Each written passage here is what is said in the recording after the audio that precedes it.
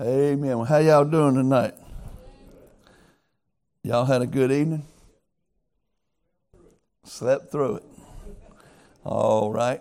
If you got your Bible, turn with me tonight to the Gospel of Luke. Gospel of Luke, chapter 17. I want to look at two men that Jesus spoke of in a parable. Were they actually men? We don't know. But Jesus is teaching here. He tells us exactly what he's teaching. I've heard this preached as a parable to teach about prayer. But that's not what this parable primarily is if you look at what Jesus said. He's talking about what we were looking at this morning, about trusting that you're righteous.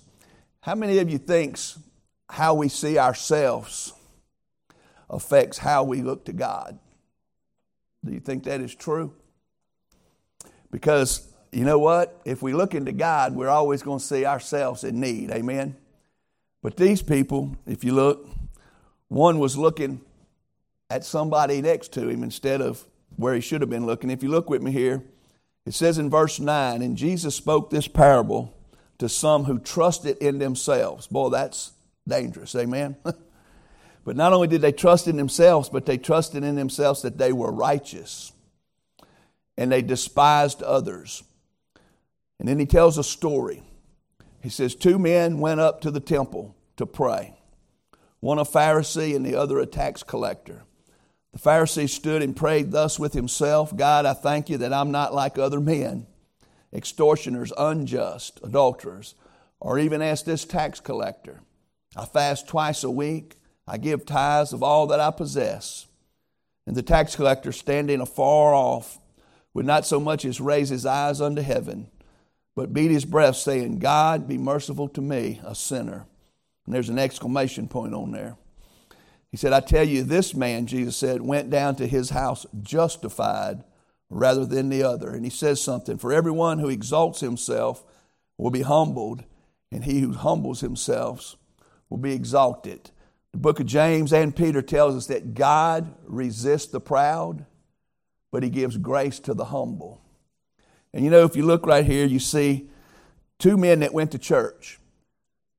And they both went to church supposedly to worship God, to look to God. And if you look right here, do you think that we really came tonight expecting God to be here? Because I don't think we always come to church acting like God is really aware and watching what we do. Because these men came, and you see the one that Jesus said, he said he's teaching this parable to some who trusted themselves that they were righteous. And friends, when you begin to look at yourself thinking you're better than others, you're going to look down at others. He said, and despised others. And he gives a man who we like to pick on in the Bible, the Pharisees. We like to look at them. But the Pharisees were actually pretty much would have made good Baptists. They were very religious. They were committed. They went to the church every time the doors opened, Brother Witt. And they did things that we would have all said were commendable. He says, I fast twice a week. Any Baptist been fasting twice a week? So he was a praying man. He said, I give tithes. We all looking for some tithers around here, amen? He was giving tithes. But you see, the things that he was doing apparently got him to thinking he was more than he really was. Because really we're never more than a sinner in need of grace. No matter how good we get, no matter how much we change, we still can only realize that all that we have comes from God's mercy and grace to forgive us. And so he gets to thinking higher of himself. That's what pride does. Pride makes you self-righteous. And as he went to church that day, instead of looking to God and seeing God, he got to looking around the church, and someone came to church that really didn't always come. That tax collector, I promise you, wasn't a regular attender. And he showed up that morning. Now, how many of you be honest that you've been at church and someone came and you said, I can't believe he's here this morning? Now, how many of you ever said that this morning? You know what? When you say that, that can be true. But when that person comes, he has just as much right to come as anybody else. And God loves him the same as anybody else. And he has the same access to God that anybody else has if he comes in the right attitude. You see, the Pharisee was there. He had all the advantages. He knew God. He was a Pharisee. He'd been taught to be a Pharisee, the Bible. He was a scholar. He understood truth. He had access to truth. That old tax collector, all he knew was one thing. He didn't know a lot of theology. He didn't know about the Word of God. But he knew one thing. He knew that he didn't deserve to be able to be there with God. And here he is at church. And this guy who thinks he's so great, one of the signs that you might be getting self-righteous when you look at other people more than you look at God. Because this Pharisee was praying to God, but Jesus said he was praying to himself. Look at what it says in verse 11. The Pharisee stood and prayed thus with himself. He's praying thus with himself, and he says, God, I thank you that I'm not like other men. You say, well, how do you know he's looking at other men? Because he tells you. He said, I'm glad I'm not an extortioner. I'm glad I'm not unjust. I'm glad I'm not like this tax collector in here with us today. He prayed all those things. And yet, the tax collector standing next to him, or far off, he would not so much as even raise his eyes to heaven. He was looking down. And you know, the Bible says the fear of the Lord is the beginning of knowledge. He had a beginning knowledge to know that I'm not worthy, that I don't deserve to even talk to the Lord. And he bowed his head. He wouldn't even look. He beat his breast. He was in an attitude of realizing. And he said, God, be merciful to me, a sinner. That's all he said. And this is the amazing thing. Jesus said, I tell you that this man went down to his house justified. That means right with God. The other one, he went home, and I wouldn't want to be in his shoes. How about you? You know, we look at this and we could say, well, I'm glad I never done nothing like that. But you know, in all honesty, we've all looked at other people and said, I wish they'd be more committed. I wish they'd come more. I wish them young people would give like the old people. I've said it. I wish they'd be more able to do this or that. But you know what? Really, what we need to be looking at is God and ourselves, not others. You know, because when we come to church, do you not realize that God is here? That there's not a thing we pray that goes unnoticed. There's not a thing in our heart that he's not aware of. There's not an attitude we display that we're not going to be held accountable for. I want to tell you about another man who went to church one day. And he's in the 6th chapter of Isaiah, if you turn with me. And you know what? If we realized that God is here, and one day we're going to go to the temple, and he is going to be there, amen? Isaiah went to the temple one day just like these two men. Only one thing was different. That day that he went there to the temple to pray to God, to worship God, God didn't just show up. He showed up. Amen. You know, this morning, I think God showed up. Amen. Brother Jeffy said he showed up to him. And you know what? Isaiah showed up one day, and I want you to think about this. We read this and say, well, this was probably a vision. We don't know that for sure. But we do know that it was real enough to Isaiah that Isaiah said, woe is me. And I want you to see how God looked. And this is the same God that we had here this morning. It's the same God that we'll go to bed with tonight. It's the same God we'll get up in the morning. But sometimes if we're not careful, we forget that we're not worthy to be in the presence of God. That unless he shows mercy, unless he helps, we're never in a condition to be able to be in the presence of God.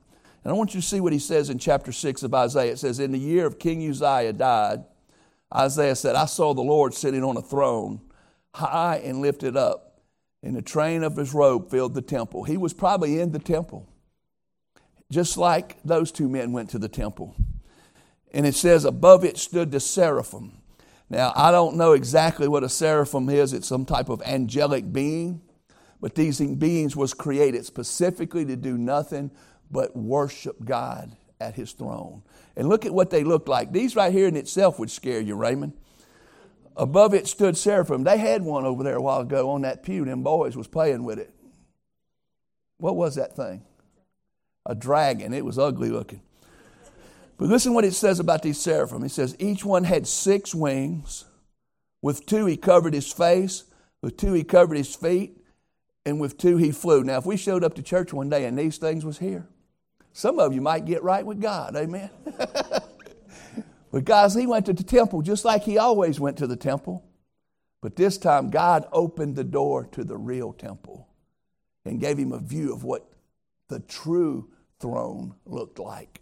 And listen to what they were saying. It says, and one cried to the other, holy, holy, holy is the Lord of hosts. The whole earth is full of his glory. And as they were hollering that out over and over and over, that's all they were doing. Holy, holy, holy is the Lord. The earth is filled with his glory. It says, and the posts of the door were shaken by the voice of them who cried out. I want you to understand, it wasn't shaken by God. It was shaken by those beings worshiping God. Here we are at church. We might think some of this is too loud. I'll tell you what, we ain't shook the doorpost yet, amen? But you know what? They were singing and hollering and crying out to the point that their voice shook the house, and then the house was filled with smoke. You know, we was joking about that this new sound system, stage show we getting out here has got everything but the smoke, amen? Hey, you might say, smoke, that ain't biblical. Hey, it was here, amen? God provided the smoke. And they didn't need a smoke machine. I don't know about y'all, but if I went to church, God would have my attention, amen? Now, we all talk about, we need to have a church experience. We need God to show up. We praying for the presence of God. Do we really know what we're saying when we say that? Because if the presence of God really showed up, most of us are not prepared. We're not in a condition. Because if he showed up, I would think that Isaiah was a man of God, would you? He was a priest. He was serving in the temple. He had access to the king. So he was not only a man of God, he was a man of God who had an open door to the king. He was a recognized man of God. And I want you to think about this. The first thing he said when he seen God high and lifted up on that throne, he didn't do like that other Pharisee we just read about that went to church. Lord, I thank you I'm not like other men. I thank you, Lord, that I fast twice a week or I pay my tithes. I thank you that I'm not this and I'm not that. No, when Isaiah seen him, he said, woe is me, for I'm undone.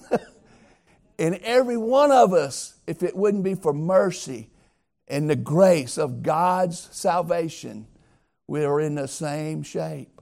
And in the honesty, if God was to show up today the way we talk about we wish he would show up, some of us might wish we would have stayed home. Because I think it would scare us with some of the activities we participate in on a regular basis, not aware that it's so easy to not be right with God. Listen to what he said. The first thing he recognized, he said, because I'm a man of unclean lips. And look what he says, and I dwell in the midst of a people of unclean lips. So why did he think he was undone? He said, because my eyes have seen the King of Kings, the Lord of Lords.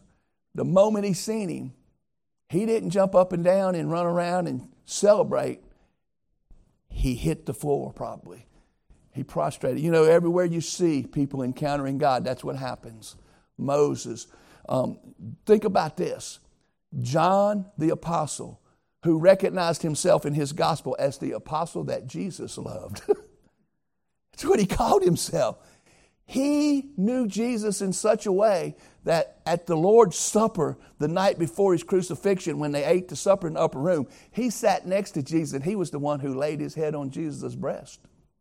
He was the one that was close enough to hear Jesus when he said, the one who's going to betray me is the one who's going to dip his bread. When he saw Jesus in his glorified condition, in the day that he was in the Spirit, on the Lord's day, in Revelations chapter 1, on the island of Patmos, when he seen the resurrected, ascended, glorified Jesus, and he heard Jesus speaking, when he turned, just look at this voice that sounded like many waters, he said, he fell on his face as a dead man. And Jesus, who he knew personally, had to go up to him and say, do not be afraid. Friends, God is a serious thing to enter into. Do you know that on our own merit, we would not last a second in his holy presence? If we had not been conditioned and been saved and been made new in Christ, none of us could stand before the Holy One. But in Jesus, the most vilest sinner can be made right to see God, to stand before God. Sometimes I think we forget about what God did for us And if you're not careful, you get saved and you start going to church. And you know, you ought to be doing things. You ought to work. I'm not saying we're not supposed to be doing good works. But if you're not careful, God comes into your life. He's the one saves you. He's the one gives you new life. He's the one forgives you and comes into your life and makes His presence made known in your life. And then He starts changing you. And if you got careful, you start taking credit for His glory. Look at me now. Look how good I am. Look what I do. Look how much better I am than all those other uncommitted people at church. I'm the only one committed. Why don't everybody else serve like I serve? But you know what? No matter what we do, no matter how sold out we are, we could never do it without Him first making us able to do it. And you know what? When he saw God, he realized, woe is me, for I'm undone. And you know what? That's the first step in always understanding of getting right with God. He wasn't right with God. He said, I'm a man of unclean lips. I'm in the midst of all these other people with unclean lips. And I've seen the King. Woe is me, for I'm undone. That tax collector, when he went into the house of God, he didn't know much about God as that Pharisee, but he knew enough about God to know that he was someone to what? To show reverence to be in awe of. And he bowed his head. He wouldn't come in. He stayed afar. He beat his breast over his spiritual condition. And he said, Lord, have mercy on me, a sinner. That's called repentance. That's called humbleness, humility. And he went home, Jesus said, justified. Look what happened when Isaiah said, Lord, woe is me, for I'm undone. Then one of the seraphim, look at verse 6, flew to me. The moment he said, woe is me, for I'm undone. The woe is me, he showed that humility, that fear, that awe-struck reverence to God. Then one of the seraphim flew to me, having in his hand a live coal, which he had taken with his tongs from the altar. That could have been a real altar. They kept a fire burning. He took that live coal. It says, and then he touched my mouth with it and said, behold, this has touched your lips. Your iniquity is taken away and your sin is purged. Guys, that's the only way any of us can come before God. Our sin must be purged. It must be washed away. We must be made new again, and had to touch his lips. That which he recognized as unclean had to be made clean again. And then at the moment that happened, look at the change of his attitude. And then I heard a voice of the Lord. Whom shall I send, and who will go for us? You know, in all reality, none of us can be sent, none of us can go for the Lord until the Lord makes us right. And the only one that can do it is him. You know, we look at this and we read about this, and it's easy for us this morning to think that sermon was for lost people only. Why would God tell us to preach the gospel? Why would he tell the church that we are to be proclaimers of the gospel when the church is made up of people who's already heard the gospel, received the gospel, and have been saved by the gospel and made right with God through the grace of God by faith in Jesus? Why? Because we constantly need to be reminded. You know why? The pride of our humanity loves to take credit for what God has done. In reality, the only one of us that can stand tonight before God is because of the one who hung for us before God on the cross. And you know what? The gospel, whether you needed it tonight, you need to hear. You need to be reminded. What made me right with God? What saves me? What redeems me? You know what? I've become to the conclusion, Brother Shelby, you can never preach the gospel too much, and you can never hear it too much, because the more you preach it, the more you hear it, the more it makes you realize what God did for you. And you know what? Someone on the way out today said, preacher, if anyone didn't come forward after hearing that, they just didn't want to be saved. I'm saved, washed in the blood, and I wish today I could have got saved again. Amen. You know what? We can never be able to hear too much about what God did for us when he died for us on that cross and for his grace and mercy. Don't ever think that you can't forget about his mercy and grace. Righteousness always comes from God. It's never ours. It's always because of what he gave us first. And I don't know about you, but I thank God that we are in a church filled with people who love the Lord, who are doing things that honor the Lord, but none of it would mean anything if he wasn't here with us. And that's an awesome thing. And tonight, I don't know how to close this, but I want to just share something. Have you ever noticed that when God starts blessing us and God starts moving, that things happen that make things difficult? That it's not always easy. This morning I get here and I hear from Brother Paul that Brother Wayne, his cancer has come back. And I talked to Brother Paul. I talked to someone else, and I'm not at liberty to say, but they were going through a trial. And they were struggling. Someone hurting. Someone that was going through something that they definitely need the Lord to help them with. And then I know that we all have been brokenhearted over Brother Jimmy and Miss Nita and the situation going on with Brother Steve Graham. And we don't have an answer. Why does God let things happen like this? But you know, in reality, none of us is ever so good that bad things don't happen. Because just like none of us is really righteous, none of us is really good. Bad things happen because this is a bad world we live in, filled with sinfulness. And until we leave this world and go to that world that He created for us in heaven, there's things to struggle with. Today, we go home. We were celebrating. We were talking about how good Sunday was. And, you know, and I was sharing with Diane about someone that I was talking to that's in a place where they're seeking God's will and they're in a struggle. And I said, you know, it doesn't seem fair. It doesn't make sense that as God begins to bless, you see others struggling and you want to help them. And you're wondering, in the midst of all the good stuff He's doing, why does He allow all that struggling? And as we're talking about that, all of a sudden, Jeremy calls and says, Mama, I called to tell you that Nick is not doing good. Nick was scheduled to start revival tomorrow night. Jeremy and him's church had homecoming this morning. Nick was coming down this evening after their church this morning, and he was going to spend the night, and they was going to start revival Monday through Friday. And he has been tired since they got back from Hawaii. And we just was thinking, well, it's because he overdid it in Hawaii. But today, as he called the doctor and talked to him, and the doctor said, you need to come tomorrow.